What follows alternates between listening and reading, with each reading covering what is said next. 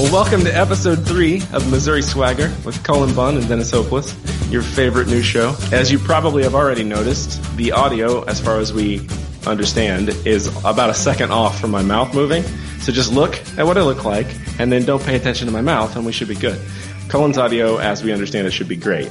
After this is what you call DIY? Yeah, after we're done, I'm going to cover all your video up with something else, like a picture. So, like what? Did you just have to cover my mouth? I thought about that. I could put something in front of my mouth and they wouldn't be able to tell, but then you probably would muffle the sound. So yeah, I mean, obviously we were made fun of by Bleeding Cool for how low rent our technical skill is for this particular show, but we're figuring it out. What? Someone on Bleeding Cool said something snarky and annoying? Was it Jude Terra? And of course it was Jude Terra. That's his skill set. So yeah, it's, she's not refined yet, but there's a lot of charm to it, and it's very backwoods. It's like we've got some sort of moonshine still that's getting a little bit of rust in the tanks, but it still tastes good, still gets you drunk. I like that you seem to be, you are in an actual recording studio of some sort there. You've got guitars behind you, and yet we can't get Welcome to beautiful Atlanta, Georgia. I'm staying with Kevin Mellon for the week, and this is where Kevin records his tunes and does his drawing. Kevin is a good friend of ours. He was the artist on Gearhead and Lovestruck, my first 2 comics, and now he does storyboards for Archer and other fun television shows.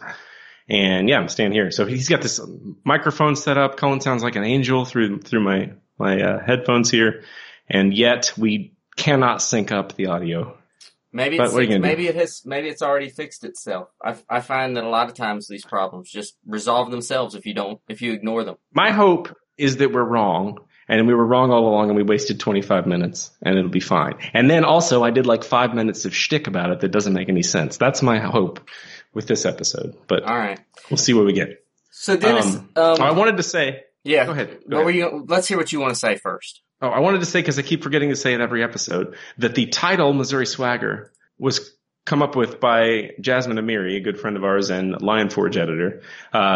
It is also important to note she told me it was not a good idea for a YouTube show title, but she is the reason that phrase exists. Well, thank you, Jasmine. So yeah, I wanted to say that. Thank you for our title that we don't really know what it means or stands for, but we appreciate it. She was describing my accent is where it came from. See, I don't hear an accent, but okay. Well, it's because yours is so much more syrupy. Compared to you, I don't have one. I have a syrupy accent? What? That's gross. You do have a syrupy accent. You sound like a fine gentleman. Well, finally. Works for you. For once in my life, I sound like a fine gentleman.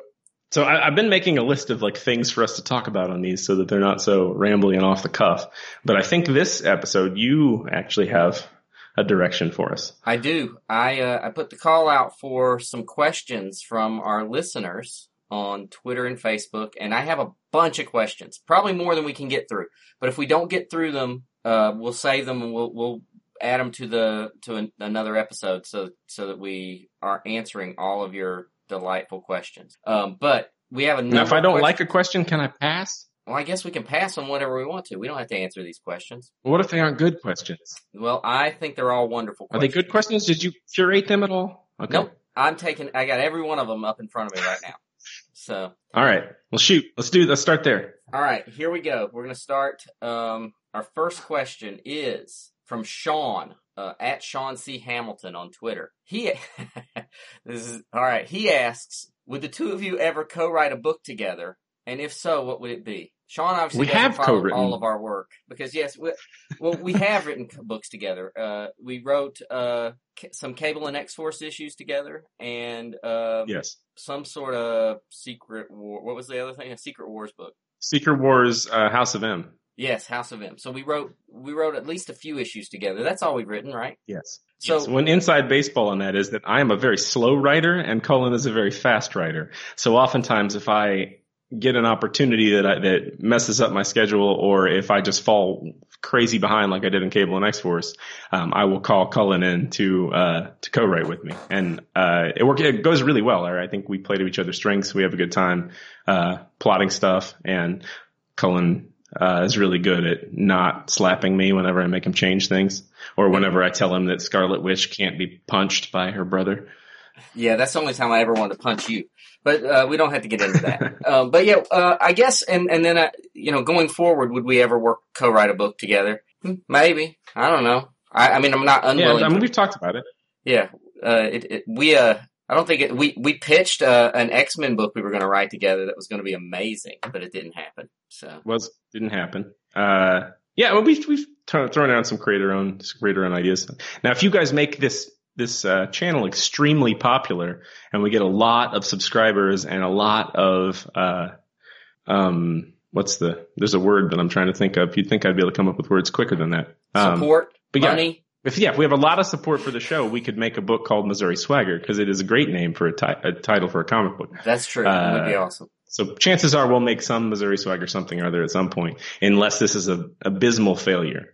But as someone who once played 72 hours of horseshoes straight until everyone else involved told me I had to stop and took them away, I suspect we will just grind this thing into the asphalt whether you're watching or not. All right. So awesome. Look forward to more episodes. All right. So next question is from, I'll skip that. I'll get that one next. Chris et al. at Strictly Worse on Twitter asks, I want to know how you script the comics, and is it artist specific? Also, what comic book stores in Missouri deserve a shout out? You go first. As far as comic book scripting, first of all, if you go to my website, which is just cullenbunn.com, I've got a few comic book scripts right there. So you can go and see exactly what my scripts look like. There's a couple that have the comic script and the associated issue, so you can actually compare them and see what they look like. Up until recently, I used Word to write all my scripts, but now I'm using Scrivener. I've been using Scrivener now for a couple of weeks, and I'm still not used to it, but I think I might like it. Maybe. I don't know. I like the formatting, that I can format my scripts very quickly. Does that let you note card and stuff, like break stuff up in plots and then move it over? Scrivener lets you do note cards. It lets you break things up. It lets you move pieces around very easily. But it also has a sort of a formatting built in for comic books, and I can hit tab and it formats for dialogue, and I hit tab and it formats for panel descriptions, and it's very easy to get through, which is awesome. There's a learning curve, but I think I'll be faster once I'm used to Scrivener and how it works. As far as I outline with a comic script, I feel like you have to outline a ton. You have to really be prepared for what you're doing, because you're limited by the number of issues in a series, the number of pages in an issue, the number of panels on a page. So I do a ton of outlining before I ever get to the scripting phase. And as far as writing for specific artists, I don't know, Dennis, I think you have more experience maybe with artists who've wanted you to, that you've adapted to their style. Most of my scripts look the same regardless. Yeah, I mean, usually I'll write in my standard style, which is a lot of description. I do a lot of panel description, like exactly what I see, but I always make very clear, like, change this up if you want, or I'll even put like question marks in there, like, should we do this? Because coming from doing storyboards and stuff in film in college, I have to be able to see the shots. So I describe what's in my head, but understanding that the artist can change anything they want. But yeah, once I get comfortable with somebody, especially artists that like to do a lot of, designing the page or changing the pacing up or whatever, I'll loosen that up quite a bit. On Spider-Woman, in the end, I was just giving Javier like roughly what happened on the page and the dialogue, and letting him go crazy. And then I would go back in with him and figure out dialogue placement. A lot of times on the action sequence, we would just yank all my words off of there because it'd be so brilliant that it needed to be silent. But it depends on the artist. It depends on the situation. And a lot of times it depends on how long you've been working with the same team. Because, if you've been on a book for a year and have a really good relationship with the artist, they don't need as much direction as someone you've never met before. You want to just make sure you're being clear. Would you agree with that? Yeah, I agree. What about Brian Hurt? Like, you worked with Brian Hurt for 100 years. Did you get to where it was looser, or did you just do the same thing? Yeah, I worked with Brian on so many books, but he wanted a full script for every issue. There were a couple of issues. There was a silent issue that I did a slightly different script for, and there was an issue where he wanted to do some crazy things with the panels, so he asked me to write more of a it wasn't really a, classic Marvel style, but really describe the page, what was going on, and let him do his thing. But I think he much preferred the full script, and I just keep to it. So I never did a shortcut for him or Tyler Crook or any of the other artists that I've worked with for a long time. I tend to write the same way for all of them, and no matter how long I've worked with them. So, what about comic stores? Comic shop in Missouri, you want to give a shout out, Dennis? Well, I worked at Pulp Fiction Comics and Games in Lee Summit, Missouri, for a long time, and they've given me an employee discount for maybe over a decade at this point. So I'm a big fan of that shop.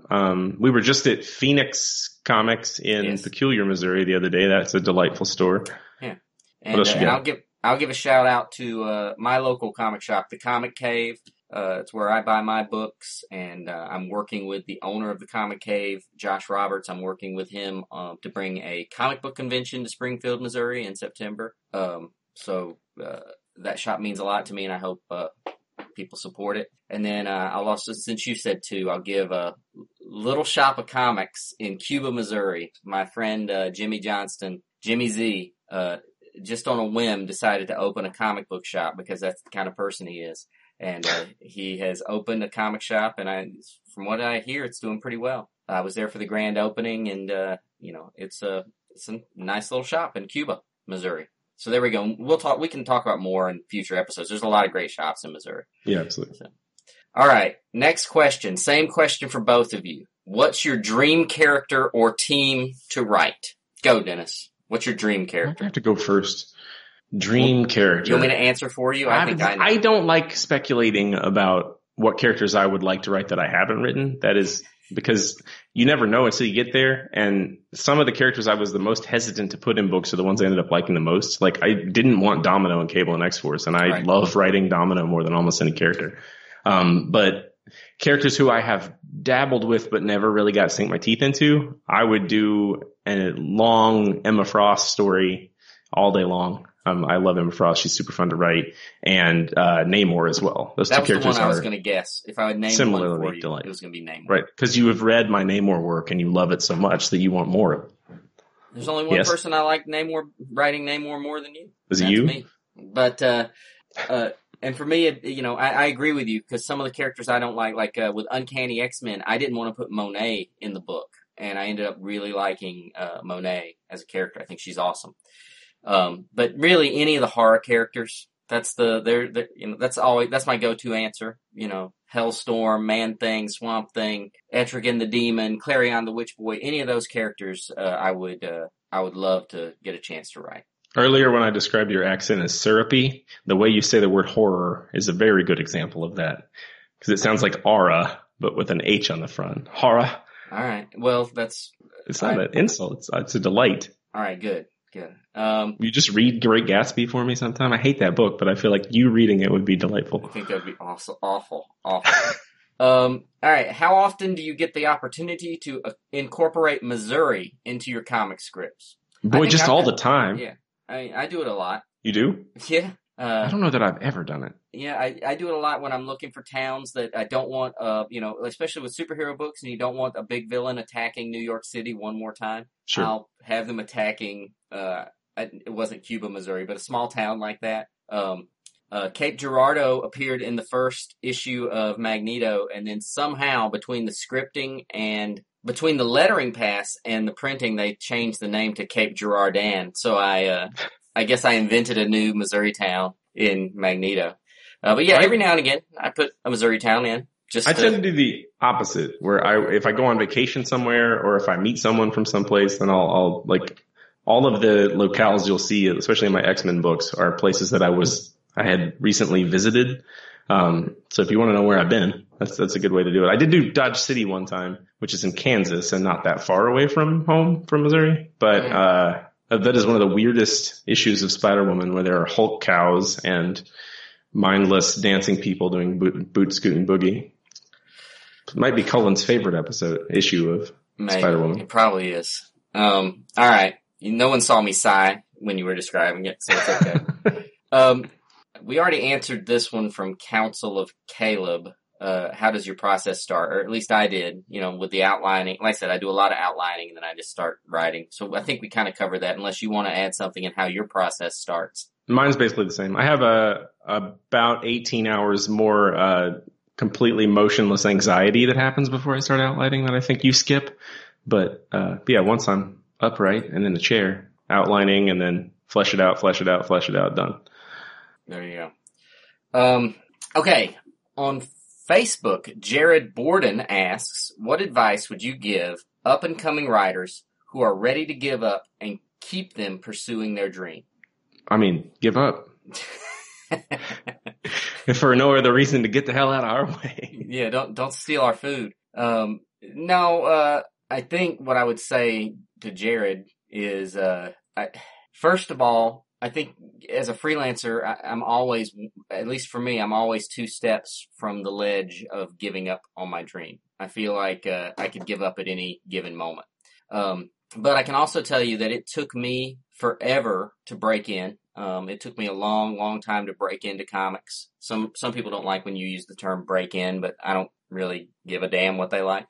It took me a long time to break in, and I was going through a phase where I used to say to myself, okay, if I don't break in by the time I'm this age, I'm going to stop worrying about comic books and not try anymore and pursue other things. And then I'd get there and then I'd say, well, if I don't break in by the time I'm this age, I'm going to give up on it. And I just think, you just got to fight through that stuff. Jack Kirby drew Fantastic Four when he was, how old do you remember, Dennis? He was in his mid-50s, I believe. I think he was in his 40s, wasn't he? No, he created Captain America, and then he went to war, and then he came back and did Fantastic Four. All right. Well, he was an older gentleman when he broke in when he really had his big Fantastic Four hit, right? Mm-hmm. But it doesn't matter. It's going to take you a while, and it's going to feel like you're going to quit, and that is sort of nature's way of weeding out writers. Is letting the ones who feel like they're going to quit, and the ones who fight through it keep going, and a huge percentage of being a writer is tenacity. So I would just not just being a writer. Anything you want in life that other people want, the best way to get it is to put yourself on that path and don't stop until you get there. It is very easy to settle, and it's very easy to stop and quit and give up on things, whether that's like a fitness plan or a relationship or a dream job or like a vacation you want to go on. Just point your nose in that damn direction. Don't listen to anybody and keep moving till you get there.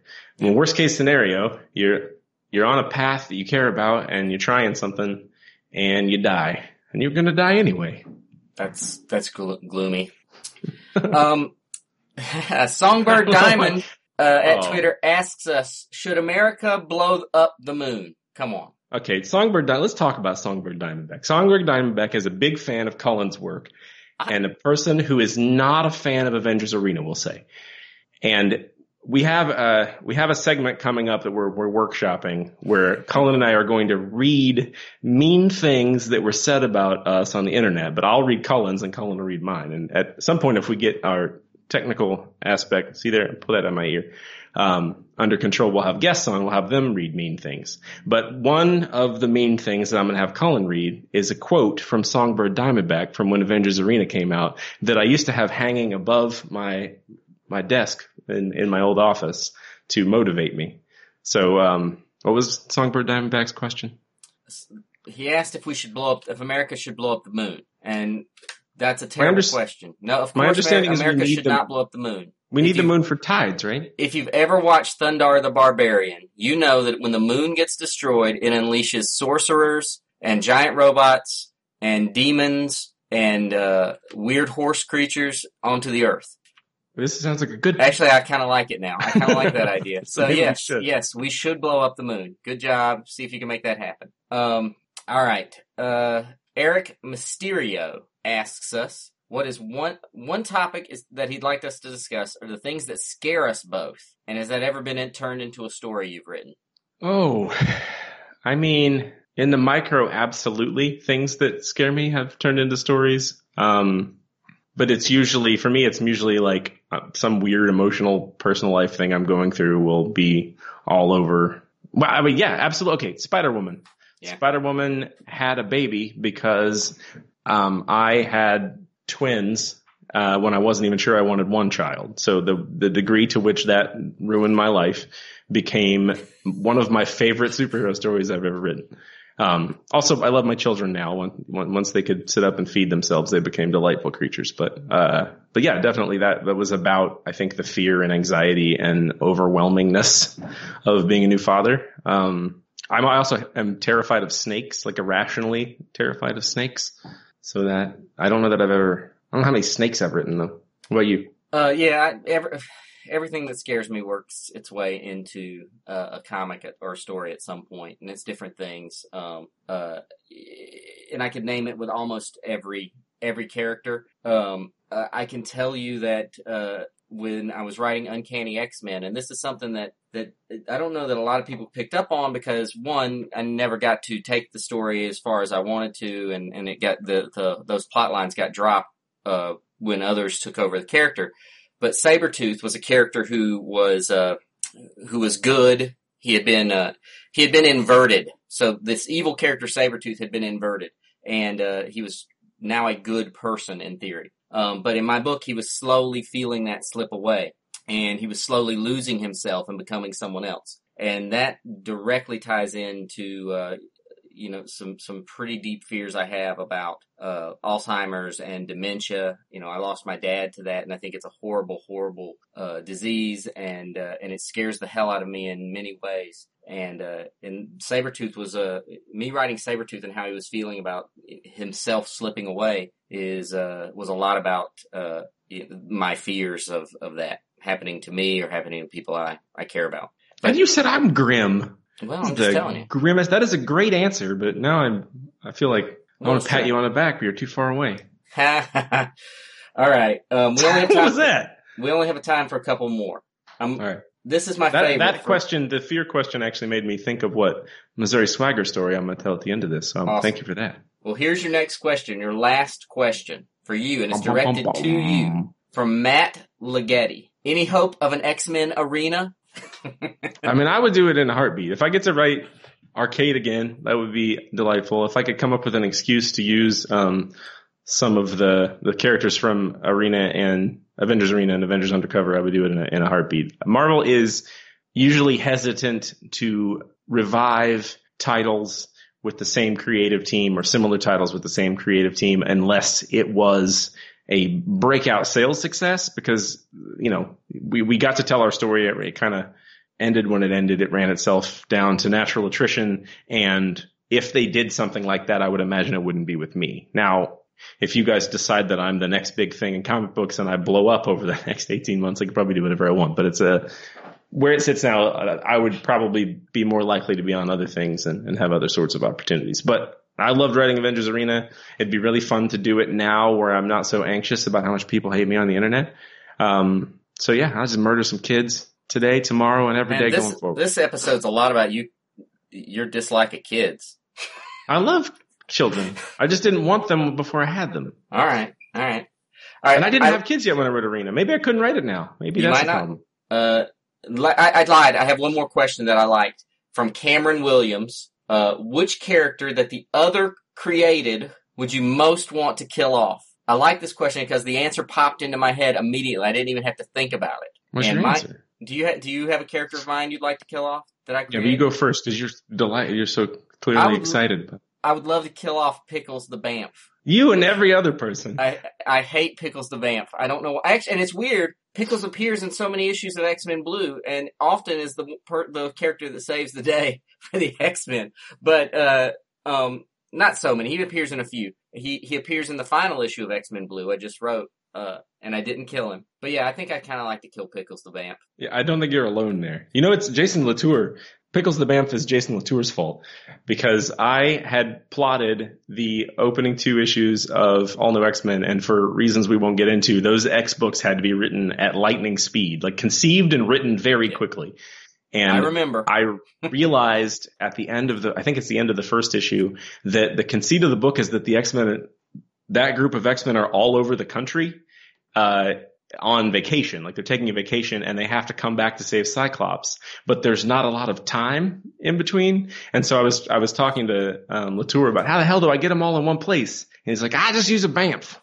So I created Pickles and had it so that Beast had wired him into the VW bus in order to teleport all of them at once. So that's why Pickles was created. And then I heard nothing but grief from fans online about how much they hated pickles, which, if you know me, that's going to make me do more of it. Right. Like, pickles just became the star of the show at that point. So yeah, I don't think you're alone there. Who would I kill? They're all awesome. I wouldn't kill any of them. There's an issue of, I believe Deadpool kills the Marvel Universe, the first one. Yeah. Well, everybody dies in that, so. Yeah, but there's a character in one of the panels named Cullen Bunn. Ah, yes. Who I would kill and kill and kill again. Yes, the greatest. I hope we never have to see him. All right, well, there you go. There you go, Cameron. Dennis wants to kill me and hates kids.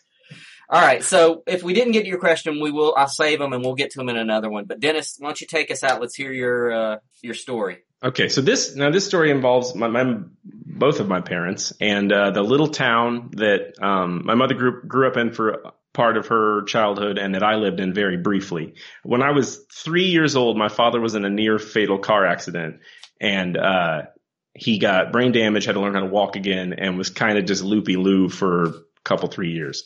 During this period, obviously the income went down, so we moved into a trailer that was on my grandfather's land. My grandfather had a farm in Deepwater, Missouri, or outside of Deepwater, Missouri.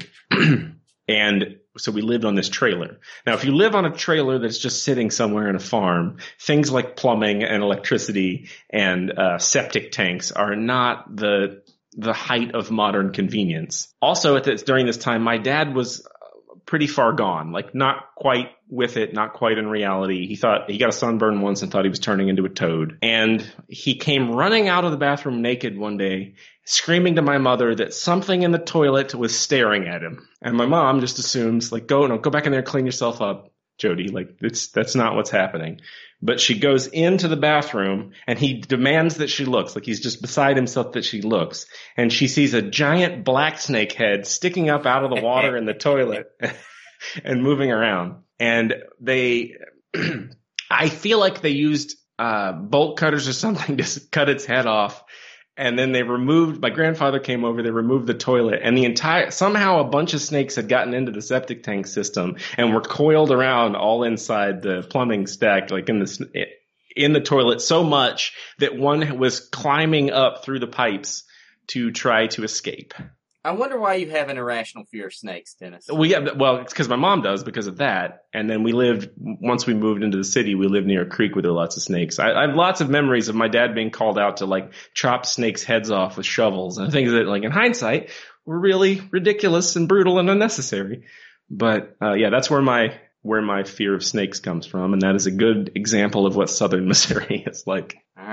All right, well, that's it for today then. Hopefully, Dennis's audio issues will be resolved on the next recording. Doubtful. If he had them, maybe we didn't even have them. Maybe it was just a phantom audio problem. Awesome. We'll find out soon enough. But thank you everybody for watching, and if you like the video, like it and subscribe and stick with us. See you next time. We'll only get better. Have to. Couldn't possibly get worse. That's right.